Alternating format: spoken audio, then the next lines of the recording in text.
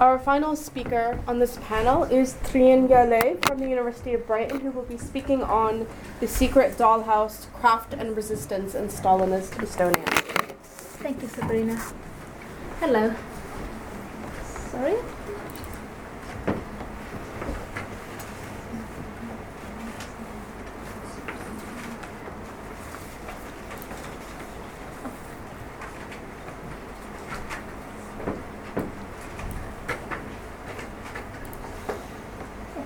Hello. My presentation will focus on the role of and the possible use of non-professional craft as a tool of resistance against the official power. I will be focusing on one particular case study from the 1940s Estonia as an illustration to both the possible uses of craft as a tool of resistance, and also as an illustration to the ideological struggles in the immediate post-war Soviet world, as Estonia had just recently transferred from being an independent republic to under the Soviet rule. So, Soviet Union conquered Estonia in 1944. After that, several classes of individuals were repressed, mostly people who had previously had higher positions in the Republic of Estonia. Amongst them were the ones who were on a very difficult positions were the former military officials of the Estonian Republic. And the main character, if I may say so, of this particular case study, Leonhard Lina, when he found out, who used to be a former higher military official in Estonia, when he found out that he was likely to be prosecuted and also likely to be sentenced to death by the Soviet power, he fled his apartment where he used to live with his wife and his daughter, and he instead hid in the countryside in his parents' home farm. As he spent in the end he spent 10 years there, hidden in a small, covered in a potato warehouse. He needed some kind of a pastime, for which he chose wood carving. And instead of choosing random objects, he decided to replicate his old home as a kind of a gift to give to his daughter, either in person or if he was captured, then through other people. In total, Leonhard Lina carved 217 objects. In the end, after Stalin's death in 1953, he was pardoned and was able to return to his family. So I will start by showing some of the images of the objects that he produced. The details of those are actually, according to his daughter, quite amazing, as even the decorations on the wardrobe door are actually complete replicas of those that used to be present in his old family home. You can see the tiny plates and tiny utensils. What's important to note is that Leonhard Lina's father was working as he was employed in wood carving, so that's why he possessed the necessary tools and skills in order to produce these items. Here are some others. My personal favorite, I think, is the tiny cutboard with a knife on it. A tiny chessboard.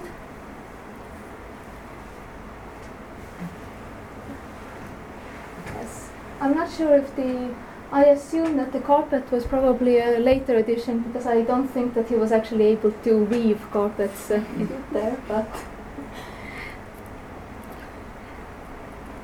one object that I sadly don't have a good photo of was actually a tiny sweeping brush that he made out of his own hair, which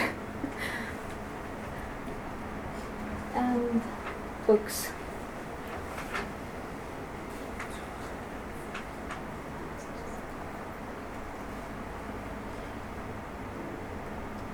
apparently, even the tiny baby carriage, the image is, of course, it's not completely professionally made replica of the image on his daughter's baby carriage, but still the motif is somewhat similar.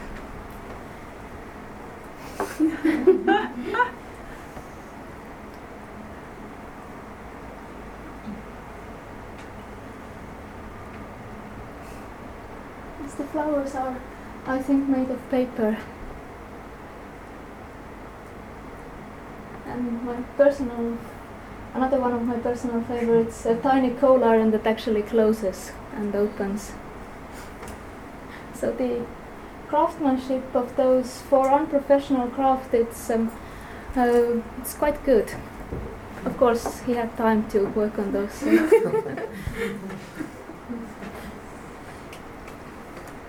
And another full view of things. As I will later explain, these are now positioned at the Toy Museum in Tartu in Estonia. So these objects can be interpreted in several ways. I will start by analyzing those objects as an embodiment of wider conflicts in post-war Estonia, as both the technology, the material practices and the stylistic appearance of those objects is actually a good illustration to the conflicts present in Stalinist Estonia. First of all, and for that I'm very happy to be positioned right after Rebecca, who already explained some of these conflicts, especially the one between craft and mass production.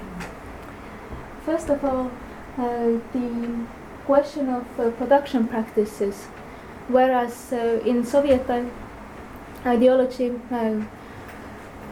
group production was preferred, as also were different means of mass production, and in general, factory has an ideologically charged location in the Soviet ideology. For example, Maxim Gorky interpreted a factory as a bearer of socialist values. So already the very presence of factory was a somewhat ideologically important feature in Soviet mass production. Whereas Leonhard Lina's objects were produced, first of all, they were produced in a situation where there was no presence of the official power. They were produced as craft objects rather than being subjected to the wider practices of mass production. And they were produced in his own home. However, the most important conflict, I would say, is one of style, as the emergence of Stalinist power also brought about new stylistic tendencies, since they were mostly the Stalinist style was mostly influenced, or not mostly, but largely influenced by Russian style, the personal, let's say,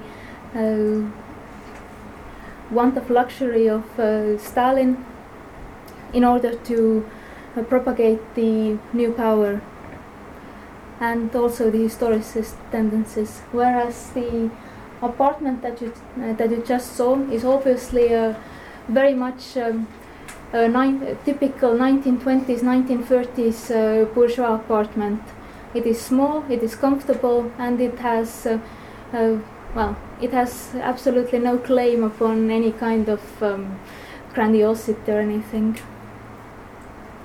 So here are some examples of ideal Stalinist interiors. This one is a sketch for a public interior, as the kind of an ideal for Stalinist interiors. Public interiors were aimed to be more important. Their production and design were more propagated by the power. And this is meant to be a communist party school in Tallinn. I don't think that it was, it was never actually executed as such. As you see, there's a mural. It's generally influenced by the historicist tendencies and meant to be grandiose in its appearance. And here is an example of a sketch for a higher bureaucrat apartment in Stalinist era. This one also, it was submitted for a competition in order to design new interiors. However, it was never actually executed because of the post-war poverty. By the time Estonia was by the time its economy was in a good enough state to actually produce new apartments, new interiors, by that time Stalinism had already faded and instead it was the thaw. So you see a definite stylistic clash between this one and the apartment of Leonhard Lina. It's much more official in its appearance, and the furniture is clearly influenced by the historicist style that's kind of trickled down into a home interior. Another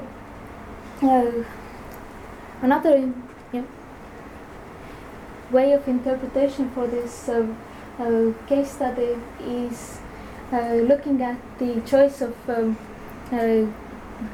object, aka the choice of symbol, the house, as to why exactly did Leonhard Lina decide to replicate his house instead of something else. One important feature to stress here is the fact that Leonhard Lina had a daughter, not a son. So it is a kind of, let's say, a reproduction of gender roles, that maybe if he had had a son, he would have decided to replicate some of his old army guns or something like that. But instead we have a doll's house as a very specific girl's toy. However, importantly, when we are discussing the fact that he replicated his home, I would like to quote Glenn Adamson in his theory that craft is a way of holding on to fragile values. And here Leonhard Lina has decided to replicate his house as a kind of a symbolic heritage for his daughter, as a house is historically the most possessed object of value that you leave behind for your children. Then in a Soviet context where private property had been abolished, this was a kind of a symbolic house to leave behind for his successor, his daughter. In another way, focusing on Leonhard Lina himself, recreating a home was a symbolic escape from his covert and also the horrors of the past war. This way, although he was in a clearly uncomfortable environment, he recreated his past comfortable upper middle class home as a symbolic escape. While in contemporaneous context, unlike the other objects discussed in this strand, this one was a completely non-professional craft, and it was aimed to be seen only by a few people, his daughter and possibly his parents. So it had no wider context to it in contemporaneous time. Although it also had a significance as a bearer of a specific ideology, it was a kind of directed, let's say, tool of, I wouldn't like to use the word propaganda, but, well, ideological tool in order to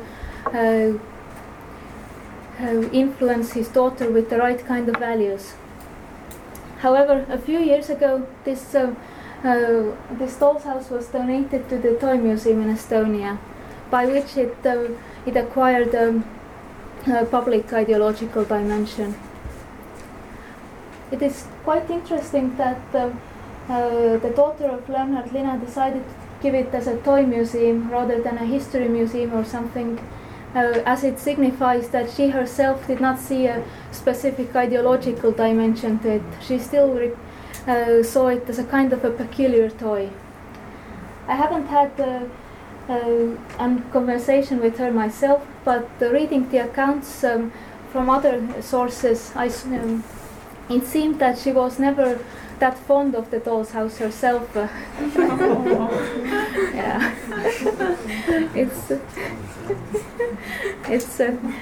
it's difficult to say if it's due to the if she just did not like that, if she did not like doll's houses, or if it was just a kind of a memory of her childhood without the father, as her father was hidden there for 10 years, since the time when she was 1 year old until she was 11. So for her, I assume it was probably a painful memory. However, still, even though Toy Museum as a location is a somewhat less ideological than, for example, History Museum, it still has a public ideological dimension, as it corresponds to a contemporary notion of this kind of dialogue between national heritage and anti-Soviet rebellion, because it kind of it has this sort of very romantical aspect of it, the man being hidden away in a cupboard, producing a doll's house for his daughter. So therefore, it is also an interesting case study of how one object can, depending on the location, acquire a very different meaning. And sorry. And here's a picture of his daughter next to the dollhouse in the museum setting. Thank you.